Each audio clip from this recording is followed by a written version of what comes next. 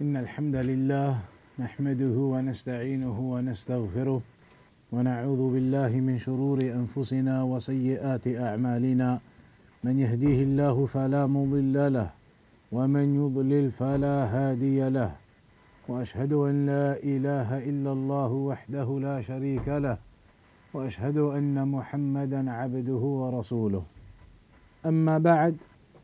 So in the last couple of sessions we've been talking about this issue of paintings, drawings, pictures, photographs. And the last topic was the issue of photographs.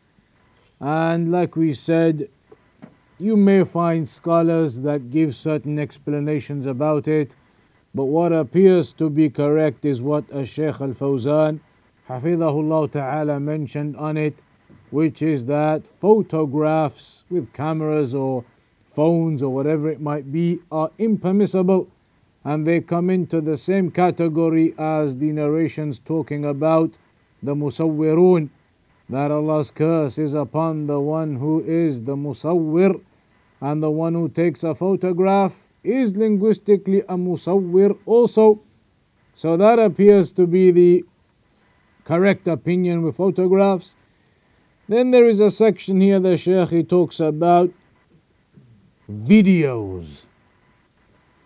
You have your video option on your phones as well now. To record a video, then what is the ruling on that? When it comes to the issue of videos, there are some people of knowledge who say that their position on videos is at-tawaqquf.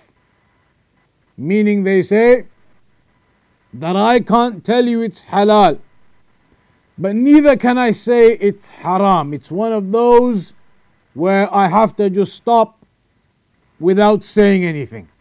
I'm not able to say it's halal, it's all good. Neither am I able to say definitively that it's haram under all of the other narrations. So some scholars, some people of knowledge have taken that position of tawaqquf on videos, saying that it's possible videos could come into the same category as everything we've been talking about so far in terms of pictures and picture making. And if you ask the experts on that, then they say that videos are essentially, in reality, just multiple pictures put together at a quick frame speed. So you have various discussions on that topic. Some of the scholars, they say we hold silent on it, cannot give you a verdict. Maybe it's in the impermissible, maybe it's not, we're not able to say. Shaykh al-Uthaymeen here says that it's not an issue. Videos are not the same as photographs. That is the opinion of Shaykh al-Uthaymeen here. And he mentions that some of the major scholars, the committee, they also indicated that it wouldn't be an issue, videos per se. And in fact, he mentions that they were at one stage going to issue a fatwa to allow video recording in the mosques for lectures and things, for the streaming of the lectures and things on videos.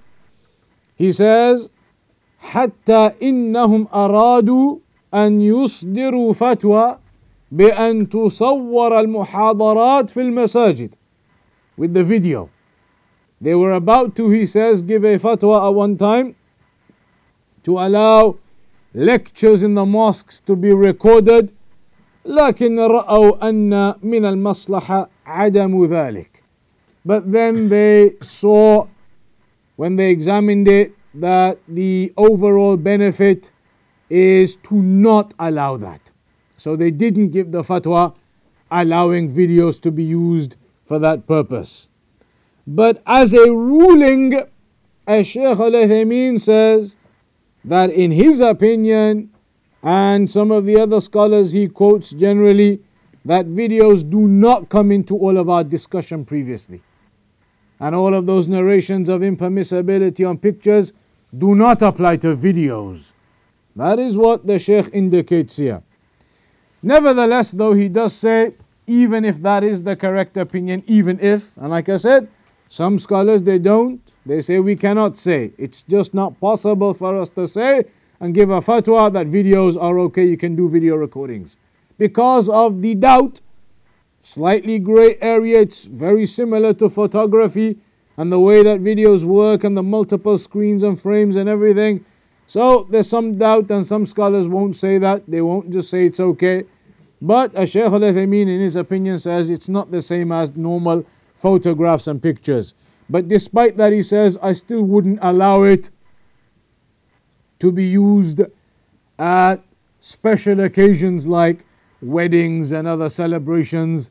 He said it is not suitable to make recordings and to make videos at those types of places because it will lead to ill consequences generally.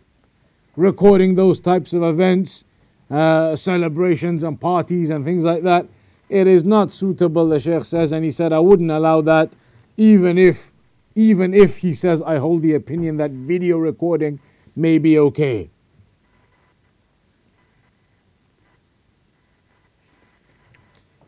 So that is regarding video recordings.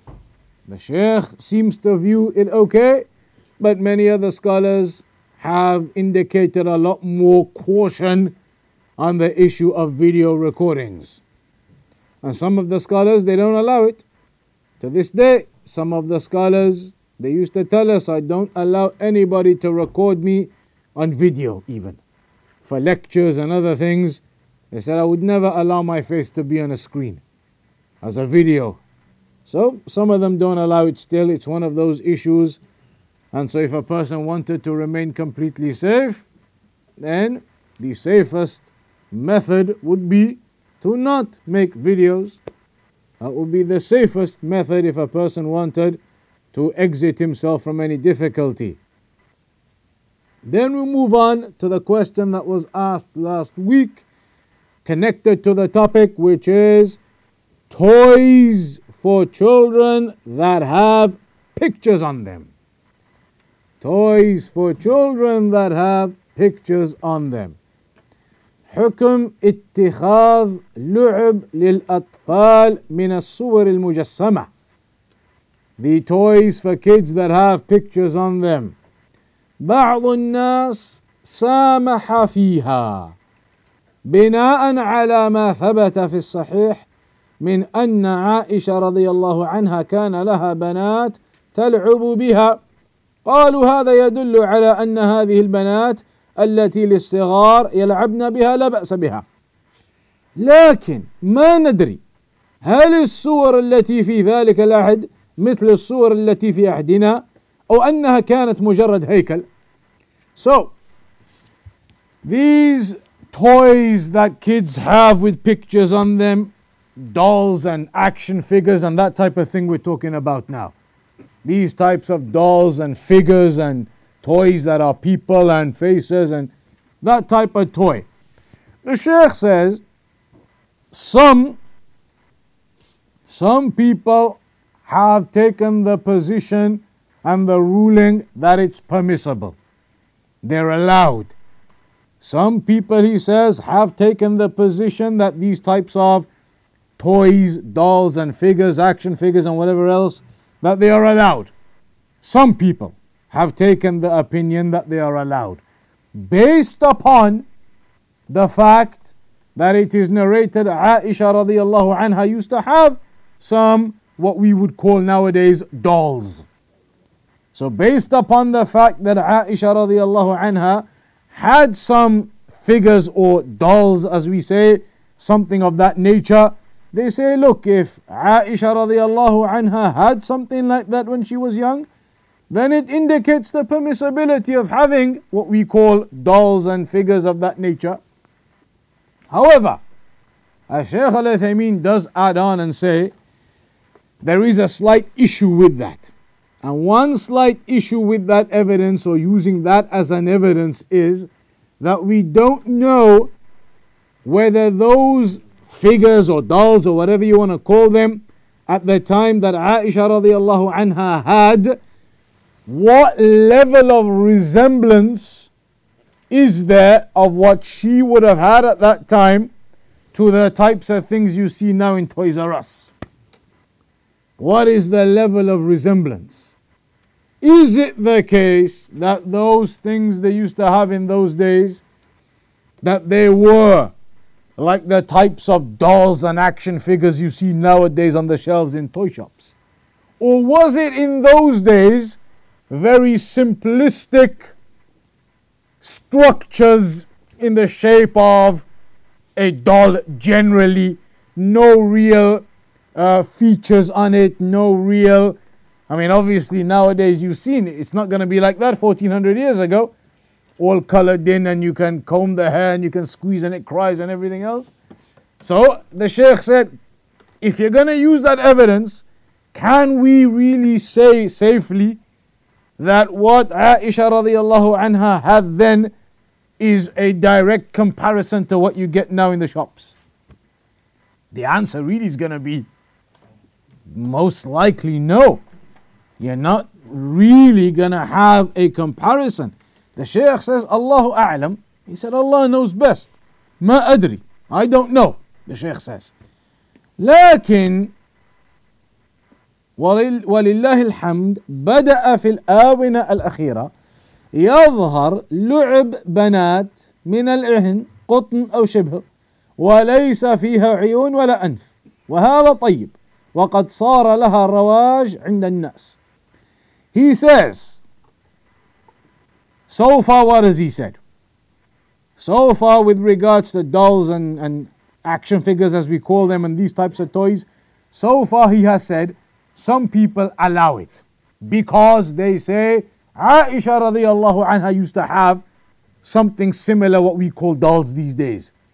However, the Shaykh says that evidence may not be completely sound, and that is because we don't know the exact detail of what Aisha radiallahu anha had, and is it really the same as the type of things you get nowadays? Possibly, unlikely, the answer is no. Because nowadays it is specific. Those dolls, I mean, from the types of things you see, you buy the dolls and you change the nappies on them and everything. The way these dolls are made these days, with the full faces and actual water comes out of the baby ones when they cry. And all of these things, they are made to resemble humans in a much more detailed fashion. So is the comparison able to be made? Likely not. But then the Shaykh goes on to say, it's a good thing therefore that nowadays people have started to design certain types of dolls, and you've probably seen them in Islamic shops and things, where it's a general doll, has the arms, the hands, the head, hair designed in some way out of cotton and whatever else, not actual like in the dolls, what looks like actual hair, but from cotton and other cloth it looks like it, like a rag doll. And there's no real face to it, there's no eyes and nose and there's no real face, it's more of a blank on the face, but the rest of it is the figure of a doll. The Shaykh says that is okay, that's good. He said that's okay, and he says it's good that it's become popular amongst the people that they get those types of dolls that are generally dolls, but there's no particular real specification, any features on the face and eyes and nose and all that. So it's loosely a doll, a cuddly thing that you can have, and that the Shaykh says is okay. And that you find it in the Islamic bookstores and things. Those dolls, you've probably seen them, some of you. وَالصِّبْيَانِ قَدْ يُسَامَحْ لَهُمْ مَا لَا يُسَامَحْ لِغَيْرِهِمْ. And youngsters, it is possible that certain things may be allowable and passed for them that you would not typically otherwise allow and pass. So the Shaykh is saying there is some level of leeway and leniency when it comes to kids that doesn't exist when it comes to adults. So there is some leeway and leniency when it comes to kids. وَلِهَذَا يسامح لهم في اللعب الذي يحرم على الكبار. That's why it is allowed for kids to engage in certain types of play that is not allowed for adults. So even the very fact of having dolls and these types of things, that is not something which would occur for an adult. To have a doll or to have some toys of that nature. But you allow the kids to have some doll, some cuddly thing, whatever it might be. Allow it for the kids, not an issue. You wouldn't allow it for an adult, but for the kids there is more leeway. فَيُسَامَحُ لَهُمْ بِاتِّخَاذ هَذِهِ الْبَنَاتِ. So it is allowed for them to have these, what you call loosely, dolls. وَالْبِنْتُ الصَّغِيرُ إِذَا صَارَ لَهَا بِنْتٌ تَلْعَبُ بِهَا ترى أنها بنتها حقيقة تهدها وتنومها تجعلها كأنها بنتها تماما وهذا يثمر توسيع صدرها وتعويدها على حياة الأمومة. The Shaykh says it is possible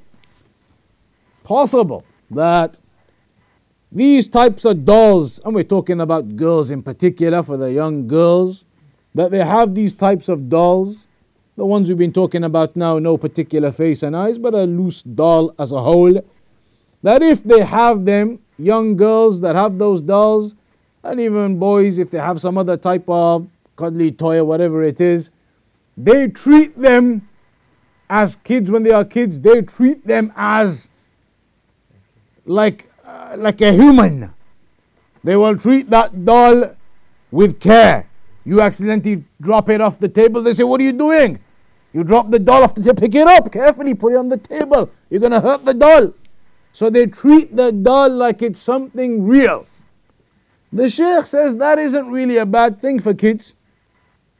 Kids, a girl particularly, the girls, they have these dolls and they treat them like they are a human. And they'll cuddle them and they'll rock them and they'll do everything else. And the Shaykh says that's not really a bad thing. It develops the child's understanding of various things and various skills and whatever else. It develops the child, for the child to now be taking the role of a mother with this doll, looking after the doll and putting the doll to sleep and everything else. So the Shaykh says for small children there's leeway, and that type of thing may well actually aid them in developing certain skills and abilities to look after and responsibility and whatever else. وأنا في الحقيقة لا أشدد في هذه المسألة تشديدا كاملا ولكن يستحسن إزالة ملامح الوجه. Shaykh al-Uthaymeen says he personally doesn't take a very strict position on these types of toys.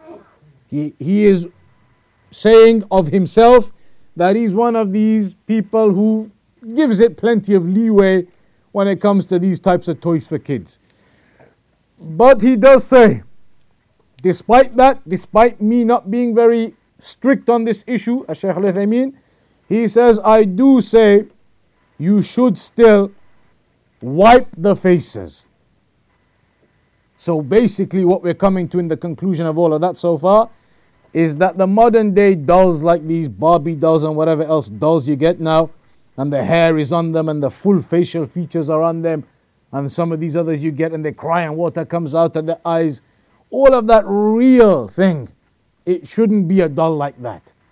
Not a real full doll with facial features, everything, a proper human resemblance. Shouldn't be like that, the Shaykh says. يستحسن إزالة ملامح الوجه. The face should be blurred, it should be blunt. And that is, if you've seen those types of dolls now in the Islamic bookshops, it is a full doll. But if you know what a rag doll is, it's like a rag doll. Like a rag doll. Has all the hair and everything, or the cotton strings as hair and everything else, and clothes on it and whatever. But there's no real face to it. It's a squishy type of doll. No real face on it, no eyes and nose and mouth. The Shaykh says that's the type of thing you should get. Not the modern day Toys R Us and everything else and whatever you get these places with the proper dolls and the hair and you comb it and the face and the eyes and the eyes close and open and everything. All that type of thing, the Shaykh says, not really. So not the real resemblant dolls you get these days, but the loose type of rag dolls or other dolls that don't have a full facial feature is okay. He mentions another point as a side point. حكم المصنع للألعاب المجسمة التي يلعب بها الأطفال. Somebody who produces toys, dolls, fully, the full Barbie dolls and everything else. What's the ruling on that? Is it allowed for you to make those toys and sell them to kids who are going to play with them? Well, according to everything we just said, then it would not be. And you would be a sinner then. هذا آثم إذا قلنا إنه حرام بل هو آثم مطلقا لأن هذا الذي صنعه التمثال. Either way, making those dolls is a sin, because now you're making a resemblance of something in mankind that will fall directly into all of our previous discussions. The first thing we discussed, in fact, even before pictures, was making resemblances in sculpturing and things. Doll is exactly that. If you're going to mold that plastic into the shape of a human and paint the face on and everything, you fall exactly into all of the narrations we talked about. Making those dolls would certainly be a sin. Using them, the Shaykh says there's leeway, but still you should only get, really you shouldn't get the ones with the faces. Only the ones with a blank face. So is he saying the one that makes the dolls that have the facial features? The facial features, not the ones with the rag dolls we're talking about, which are okay. The rag dolls that don't have a face, that's okay. But he's talking about the mujassama, the ones with the actual facial features. هذا آثم إذا قلنا إنه حرام بل هو آثم مطلقا لأن هذا الذي صنعه تمثال. Then, here, finally coming back to some of the section of the narration,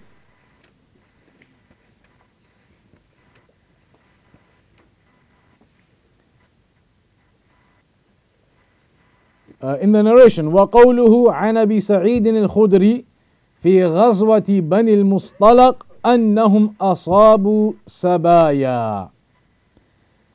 Abu Sa'id al-Khudri, from him it is narrated that in the battle of Bani al-Mustalaq, they gained some, what you call these days hostages, meaning that they took some people in that battle. And they were women, أي نساء, سبايا أي نساء. والمسلمون إذا غزوا الكفار ثم غلبوهم ووقع في أيديهم أحد من المشركين فإن النساء والذرية الصغار يكونون سبيا يعني ملكا للمسلمين أرقاء. So when a battle occurred, when the battles would occur, and the women and the children, if they fell in to the hands of the Muslims, obviously they are not killed, they would be taken as what you call these days, not hostages, there's another word maybe, captives, taken as captives. They would be taken as captives and they keep them and like as slave girls, etc., or of that nature. So they are not killed, they would be kept and they are fed and they are clothed and everything. So it says in that battle they came across some of this. وأما المقاتلون فإن الإمام أو قائد الجيش مخير فيهم بين القتل وبين المن بدون شيء وبين الفداء بمال أو الفداء بأسير. What about the actual fighters? If you gain them as captive, the actual fighters that are gained as captives, the leaders, the commanders, then they can be killed, or they could be let off without anything, or they could be ransomed, released upon a ransom with wealth, or released upon a ransom with a captive of the Muslims being brought back. واختلف العلماء في الرق هل يدخل في هذا فيسترقهم أم لا. والله عز وجل يقول حتى إذا أثخنتموهم فشدوا الوثاق فإما منا بعد وإما فداء. وثبت عن النبي صلى الله عليه وسلم أنه قتل الأسرى صبرا. فتلك ثلاثة أشياء: القتل والمن بدون شيء والفداء إما بمال أو بأسير أو بمنفعة. مثال الفداء بالمال أن يقال للأسير أعطنا كذا وكذا من المال ونطلقك. ومثال الفداء بالأسير أن يكون عند الكفار أسرى للمسلمين فيتبادلون الأسرى. ومثال الفداء بمنفعة مثل أن يقال للأسير أنت تعرف صناعة الذرة علمنا صناعتنا ونطلقك. Here is just talking about this issue of the battle that was mentioned in that narration and how you could do the exchange with the captives. The leaders of the captives could be killed, or they could be let off, or they could be ransomed with money, or they could be ransomed with another captive, or they could be ransomed with a benefit.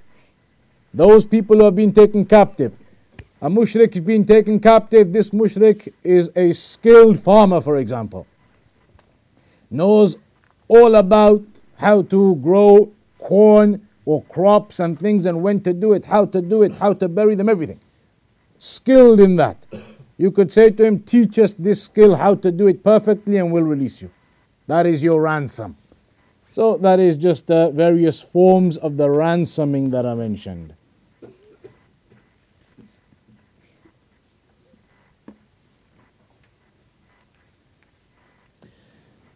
Then the point of the narration comes up along here. فأرادوا أن يستمتعوا بهن ولا يحملن فسألوا النبي صلى الله عليه وسلم عن العزل فقال ما عليكم ألا تفعلوا فإن الله قد كتب من هو خالق إلى يوم القيامة. أراد الصحابة رضي الله عنهم أن يستمتعوا بهؤلاء النساء بدون حمل فسألوا النبي صلى الله عليه وسلم عن العزل. والعزل أن يجامع الإنسان امرأته أو مملوكته فإذا قارب الإنزال نزعه حتى يكون الإنزال خارج الفرج. فسألوا النبي عن ذلك فقال ما عليكم ألا تفعلوا أي ما عليكم إن شئتم افعلوا وإن شئتم فلا ما من نسمة كائنة إلى يوم القيامة إلا وهي كائنة أي إنكم لو فعلتم وأنزلتم فإنه لا يلزم من الإنزال أن يخلق منه ولد لأن الله سبحانه وتعالى كتب من هو خالق إلى يوم القيامة فأنتم إذا لم تفعلوا ولم تعزلوا فإنه قد يخلق الولد من هذا الماء وقد لا يخلق. This is now coming to the issue of the Khaliq, and that is the topic of discussion. That Allah subhanahu wa ta'ala is al-Khaliq, the creator. Here in this battle, or when they took some of those captives, then some of them, they were asking the Prophet sallallahu alaihi wasallam about the issue of what is known as al-Azl. Al-Azl, whether it's in this issue or between the spouses, it's the same thing. Al-Azl meaning that a man and wife, they engage in the intimate relations and in the intercourse, but before the man arrives at the point of release, he exits and releases outside. Is that permissible or not? Is it permissible or not to begin with?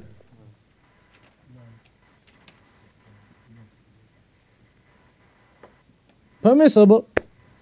Hadith mentions it, Hadith of Jabir, that we used to do that during the time of the Prophet ﷺ. That is allowed. So they were asking regarding that issue, and the Prophet ﷺ said to them, مَا عَلَيْكُمْ أَلَّا تَفْعَلُوا, that there's no big deal. Do it if you want, don't do it if you don't want. Because even if you were to release inside of the woman, then still it would be from the decree of Allah whether a baby is created or not created. It doesn't necessitate the meeting of the liquids or the release of the liquids within. Doesn't necessitate that pregnancy will occur.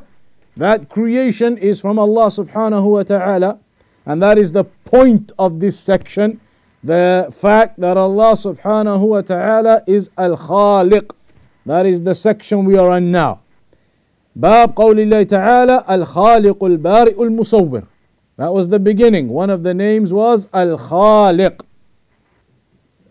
So now the Shaykh, he comes on and talks about some of these issues that will only be understood by those whom they will be understood, and the remainder will not. But the Shaykh says, هل يجوز للإنسان أن يعزل أو لا يجوز? Is it permissible for a person to, and there's a word for it in English, but anybody know? I forgot. Oh, that's the one. Coitus interruptus. That's what it's called. When an individual, a man and the female, they engage in those intimate relations, but before the man is to release the liquids, that he exits and releases outside. Al-Jawab, the Shaykh says regarding that act, is it permissible or not to do that? Because people may say you're preventing on purpose children. And Islamically, generally in Islam, it is good and encouraged to have children. But the Shaykh says, إذا دعت الحاجة إلى العزل فإنه يجوز بشرط أن توافق الزوجة. If there is a need to do that, then it's allowed, but the Shaykh says with the condition of agreement from the wife also. فإن لم توافق فإن ذلك حرام لأن العزل يفوت به أمران مقصودان للمرأة.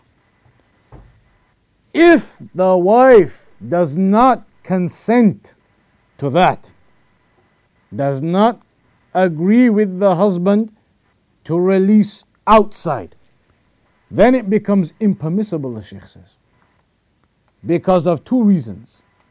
One, تمام اللذة فإن اللذة لا تتم إلا بالإنزال. One is the completion in reaching the utmost level of satisfaction. So reaching the utmost level of satisfaction would only occur with the intercourse continuing till the release within. So that would be missed for the woman if the man was doing that without her permission. Secondly, the second thing which is potentially missed is the possibility of the child or the pregnancy. الولد الثاني الولد ولها حق في الولد ولا يجوز للرجل أن يعزل عن زوجته إلا بإذنها وموافقتها. She has just as much right to pregnancy and children as the man.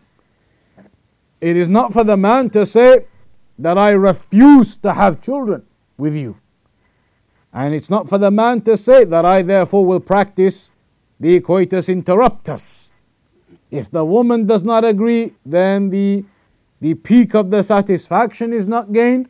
And secondly, the possibility and the potential of pregnancy is then virtually wiped out if that act takes place, and the wife has a right in that pregnancy also. It is not just the decision of the husband there. So it must require agreement between the spouses for that to occur. So now the next section here, the Shaykh says, let's say now the wife has agreed. أما إذا وافقت الزوجة فهل الأولى العزل أم لا? If the wife has agreed also now, then what is preferred?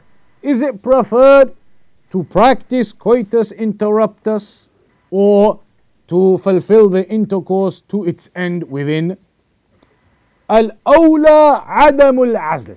Generally speaking, it is better to not practice this. Generally, it is better that the intercourse, it is continued to its end within. بل الأولى الإكثار من الأولاد. What is more befitting is to have more children.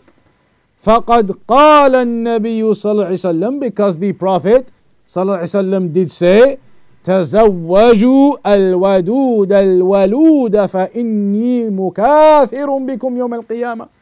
In this narration, the Prophet ﷺ mentioned about marrying the woman who is well-bearing, that she bears the children.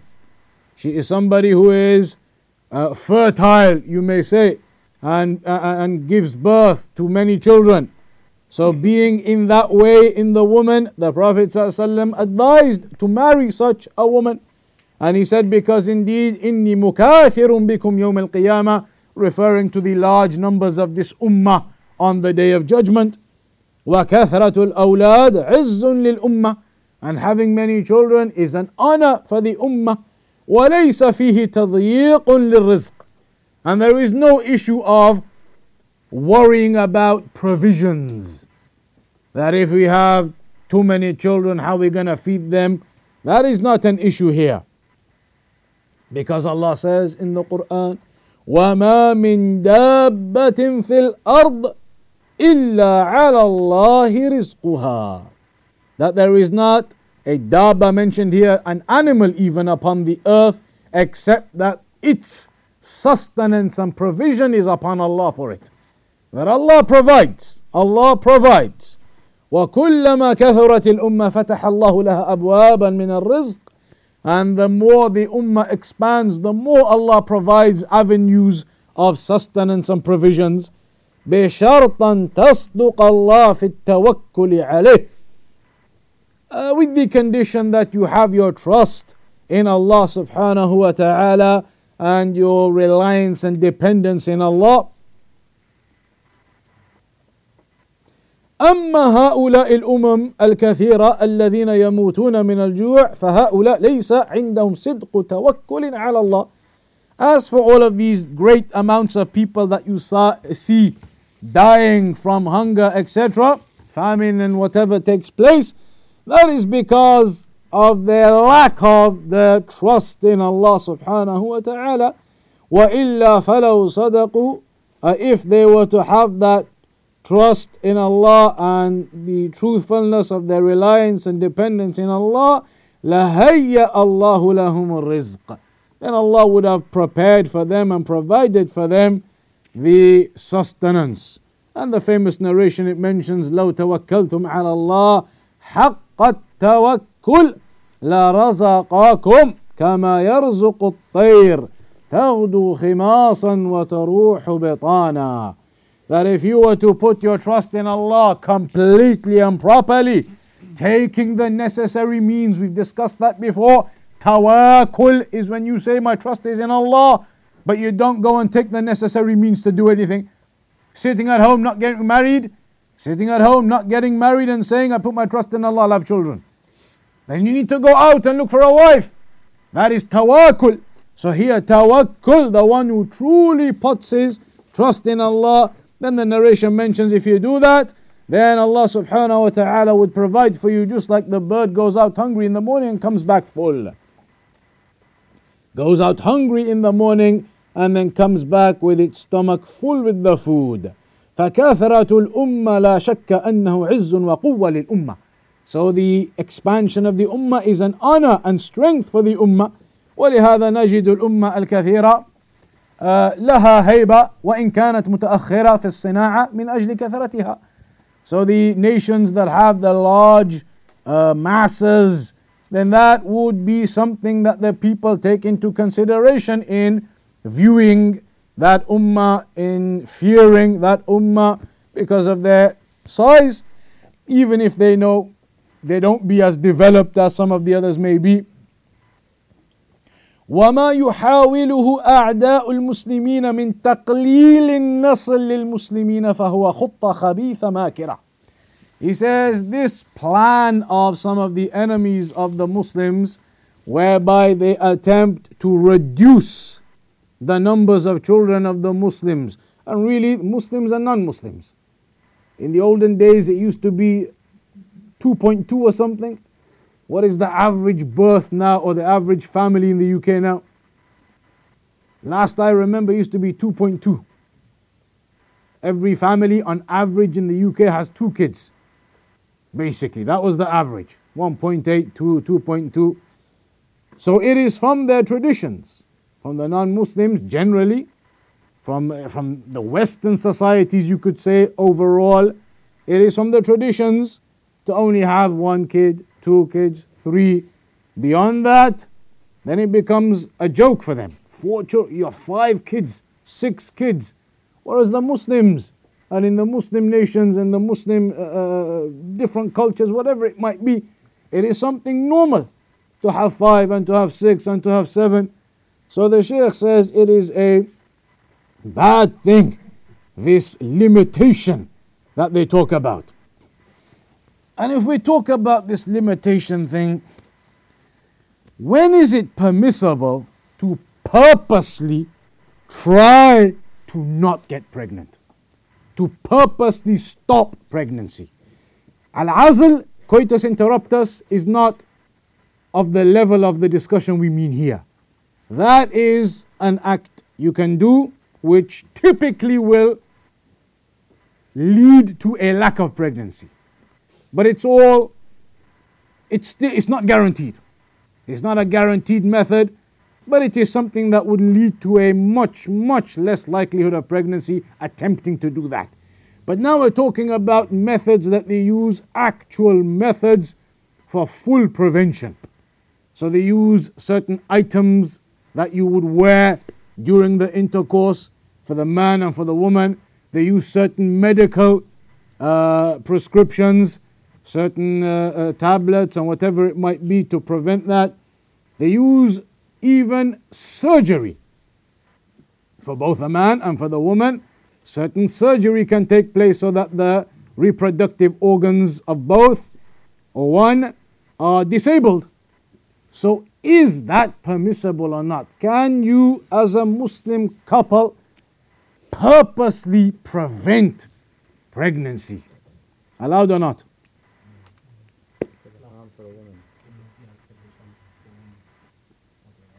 If there's harm for the woman. So your answer shouldn't be mentioned like that. Your answer should be how? As a fiqhi kind of answer.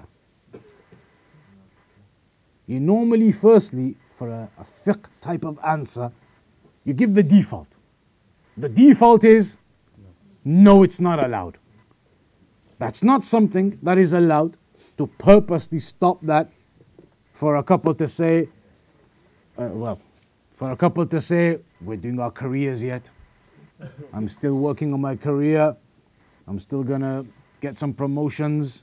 I gotta do this, I gotta do that. We'll use the necessary methods to prevent any pregnancy for the next 5 years, then we'll talk about that. Family planning. Not something which is prescribed in Islam. That isn't something prescribed and something that a person should engage in. Rather, if a child is decreed, it is decreed. You can do the coitus interruptus if required, but beyond that, to take actual measures of full prevention, or as full as possible that they explain, then that isn't something that you can do as a default. But it can be done under circumstances. What are those circumstances? There are different ones. One of them you mentioned is harm to the woman. If, and normally the scholars, they always say there's got to be 1 or 2 reliable Muslim testimonies from Muslim doctors saying that there is a threat upon the woman's life if she becomes pregnant. For example, when they do C-sections, normally the rule is 3 C-sections, and beyond that, their advice is no more. They say because of the risk of complications, the risk of disease, the risk of viruses, whatever they talk about, they say the risk is, as a percentage of acceptability, too high after 3 C-sections. Even though it's been done, but they say it's too high. Their medical advice is beyond 3. Medical advice upon our stats and everything else is, ideally, you shouldn't try for a 4th. Because 4 C-sections, now you are going into a slightly difficult zone and a more dangerous zone on the stats.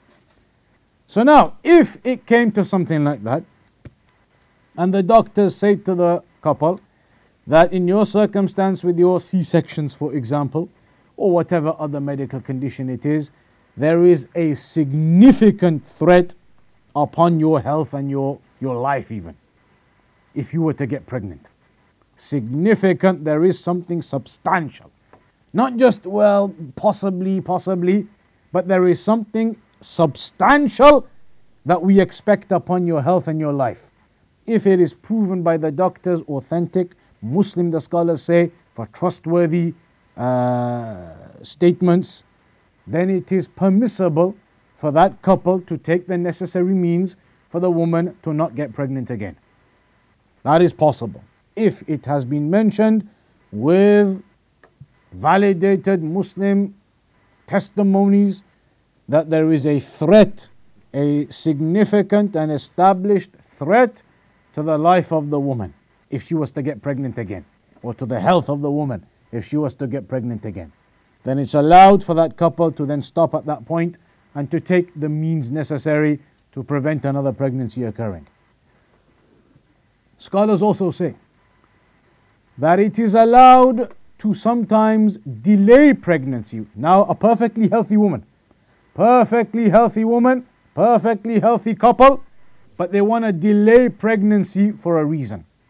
And the only reason I've really come across in the fatwa of the scholars, one of them they mention is, let's imagine now a couple, they get married and they have a child, 9-10 months later, then 20 months later they have their second child, barely 3 years into it they've had 3 kids, mashallah, implemented the hadith, a bearing woman. So now after 5 years they've got 5 kids already. 5 kids, imagine now, and it's possible you have this kind of scenario, a woman has, let's say 4 kids then, 4 kids under the age of 6.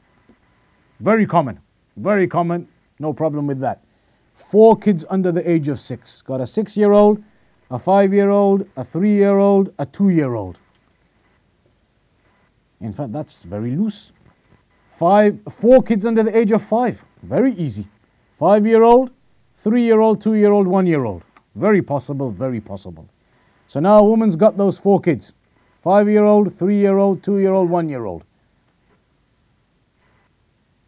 With a 3-year-old, a 2-year-old, a 1-year-old, and then the 5-year-old at that age. It's going to be a handful for the woman, no doubt, for having that many kids at that age. Even those consecutive pregnancies of 3 years in a row or 4 within 5 years. The last 5 years, 4 times 9 months out of those years have been on pregnancies. And then breastfeeding and other things. It's going to take the toll upon the woman. Particularly imagine now it was a young woman who got married in the younger years. Now in 5 years space had all those kids and breastfeeding, and it's a toil upon the woman. If that woman now was overburdened beyond what she can handle, all those small kids now, 4 kids under the age of 5, it's a difficulty, the life with the husband, the work and everything, and looking after the kids and her body as well, with the breastfeeding and the pregnancies consecutively, etc., etc. So the couple, they decide, it's too much for the woman, we're going to have to take means so that you don't become pregnant for 2 more years now. Let the kids lessen the burden upon you as they grow, and then in a couple of years, again, okay, no problem. Scholars say permissible. Some scholars, Sheikh bin Baz for example, he's mentioned in that type of scenario, then you could use methods more than just coitus interruptus, actual other methods that they've designed. It is possible you could do that for a time period of a year or 2, because the burden has become too much upon that woman.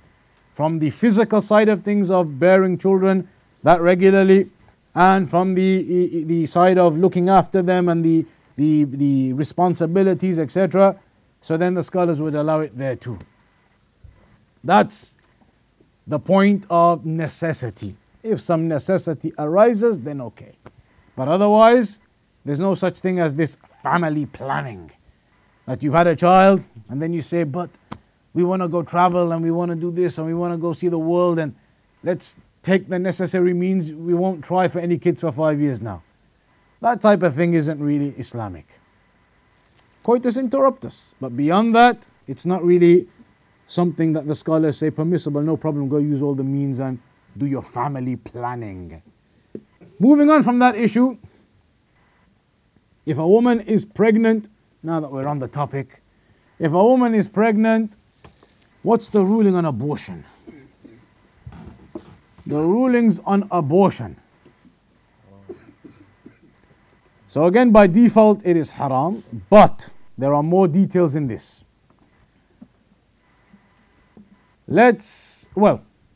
By default, it is haram. If you haven't got a reason for it, it's haram. If there's no reason for the abortion, it's haram. There's no such thing as just go and do abortion. But then, if there are reasons, it can be allowed. One important point to note is that there is a big difference in a pregnant woman who hasn't reached the 4-month mark yet and a pregnant woman who is beyond the 4 months mark. What happens at 4 months? The soul is blown into the child. Prior to 4 months, the soul has not been blown into the child. Therefore, you will see in the rulings that prior to 4 months, it's a lot easier. The rulings are a lot looser and easier for the women prior to 4 months. Beyond 4 months, everything is a lot more strict, because now that child is an actual human with a soul. So you're going to be killing an actual human now. So now there's a big difference in the rulings from that boundary. Prior to 4 months, after 4 months. Let's say now the woman is told, which is the most likely scenario, that your child has a severe illness. And the possibility of the child being born healthy or even surviving is less than 1%. Common occurs, certain types of conditions the baby is born in, as it progresses in the womb, lack of formation of the skull, the brain, the lungs, other parts occurs. They say to the woman, we tell you now, the way the baby has formed, this hasn't formed, that hasn't formed, the brain hasn't formed properly, the skull, this, that, etc. Your child, if it even survives, will only barely survive a few minutes after birth. It will die. Your child cannot survive. Medically, because of the way it is, that's just the way it is. The brain of the child hasn't developed. The heart is only half developed. The other body parts are not developed. That, from factual biology, we can tell you this as a human cannot survive. That possible. That isn't knowledge of the unseen or anything. That's medically acceptable. Medically acceptable. You see a baby in the womb now with the scans and everything, and they see that the baby, the brain hasn't formed. The brain has not formed, which occurs. So now they can tell you medically we can tell you there's less than 1% chance, which is normally what they say for that type of scenario, that the baby will survive. Other conditions the same. Is abortion allowed in that scenario or not then? In that scenario, no issue to the woman's health. Doctors say no problem to you. You're going to do your normal pregnancy. Normal pregnancy, we'll do C-section if required at the end. You're going to go through your pregnancy as normal, nothing about you. But your baby, we're telling you, because of the medical problems it has, it will not survive. Come down to what point? It's before 4 months. So let's say it's before 4 months. What's the ruling then? Then, as we said, there is a lot more leeway with the issue. There is a lot more leeway on the issue prior to 4 months. Again, it comes down to the verified Muslim testimony. Most of the time, the scholars always mention as well. Verified Muslim, couple of Muslim doctors at that.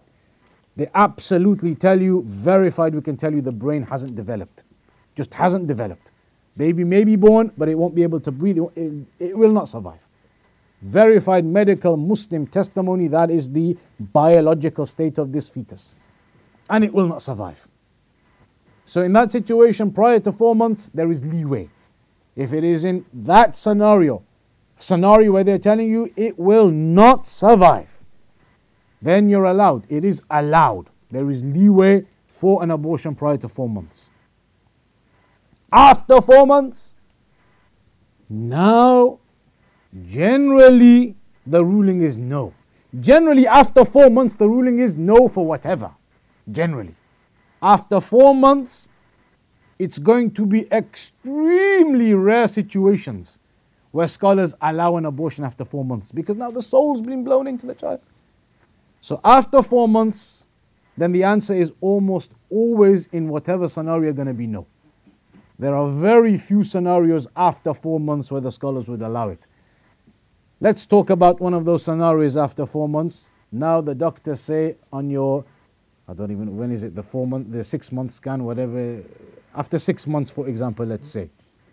They say to you, we've just discovered on this scan that there's some bleeding occurring within the womb or something, and there is a severe threat to your life.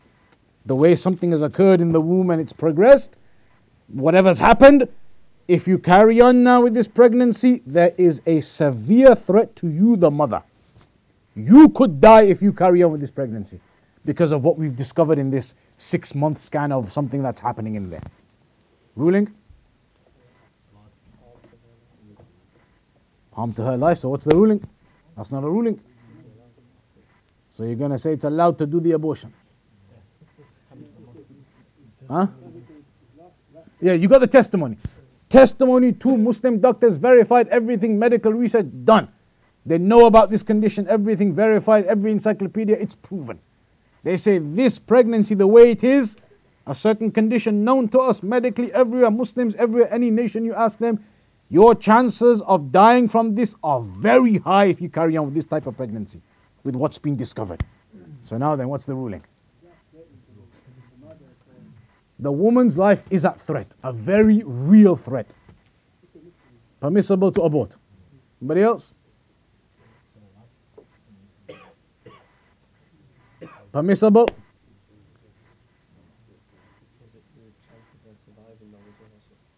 There is a chance of her surviving. It's just a very severe likelihood and threat upon her life if she carries on. Not guaranteed. I mean, it's impossible. You can't ever say guaranteed. Anybody here say that it's not allowed for her to abort in that situation? So everybody's saying it's allowed for her then, since nobody put their hand up. Some scholars, obviously, like we said, in these extreme situations, they'll say, okay, it is beyond 4 months, but this is an extreme situation. If it is absolutely verified, they are telling you, practically we believe you'll die if you carry on with this pregnancy. Practically. Can't say it 100%, but that's our research, medical, the way it's going, how the blood is, whatever's happening. Practically we believe there's a very high risk you'll die in this pregnancy if you carry on. So then if it's that serious, some of the scholars allow the abortion after 4 months. Others do not. And the reasoning is very simple. It's after 4 months, but then it's now the life of the baby and the life of the mother. Why does the life of the mother have more priority over the life of the baby? Why does she get more right than the baby gets right? Baby is now a soul blown into it. Huh? She may have other children to look after, possibly. That may be from the reasonings the other scholars add on to their justification. But the fuqaha, some of them have stipulated here that there is no Islamic basis in that scenario to say it's permissible to kill a human. That's how it is. Forget about baby and fetus. Soul has been blown in now. The soul has been blown in. So you now consider that with the rulings of Islam. A human with a soul. If you were to think of it in a easier way to understand, some scenario, whatever it is, the building's on fire here now. The building's on fire. It's either you or me. Is it permissible for me to push you down and go out? Let you die. I have to live. They tell me right now outside, the firemen, they shout out, one of you can get out. We got one thing to save you, whatever it is. One can get out. You got to get out right now, or there's a severe threat to your life. Forget the little kid. Push him aside, kill him, and you come out. What would you say now? Now all of a sudden, oh no. It's exactly the same. The fuqaha, they say, okay, the baby's in the womb. It is now a human with a soul. So the rulings of Islam apply to it.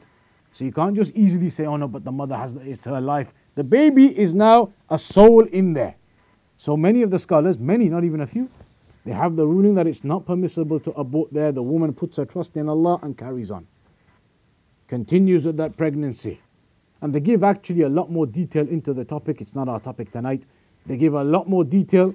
And truly, if you read the detail, I expect the majority would be convinced that the woman continues in that state.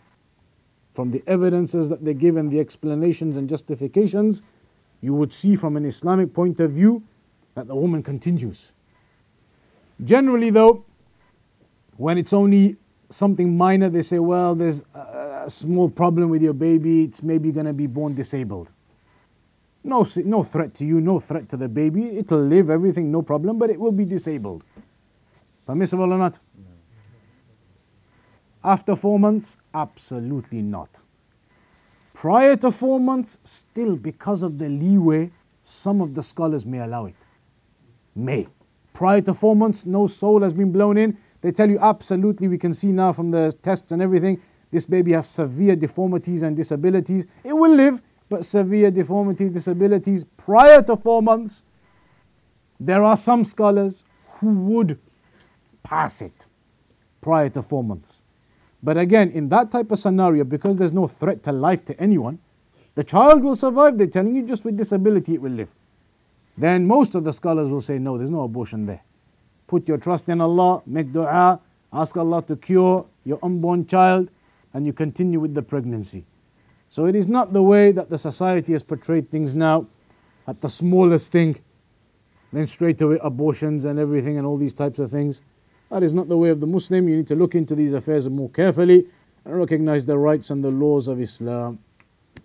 We'll have to end there tonight. And we'll carry on next week then, inshallah ta'ala, at the same time. Isha is 8 o'clock still, huh? Yeah. So inshallah, after Isha, as soon as possible, after Isha, 8:15, 8:20, we'll resume next week, inshallah. Wa sallallahu ala nabiyyina Muhammad wa ala alihi wa sahbihi ajma'in.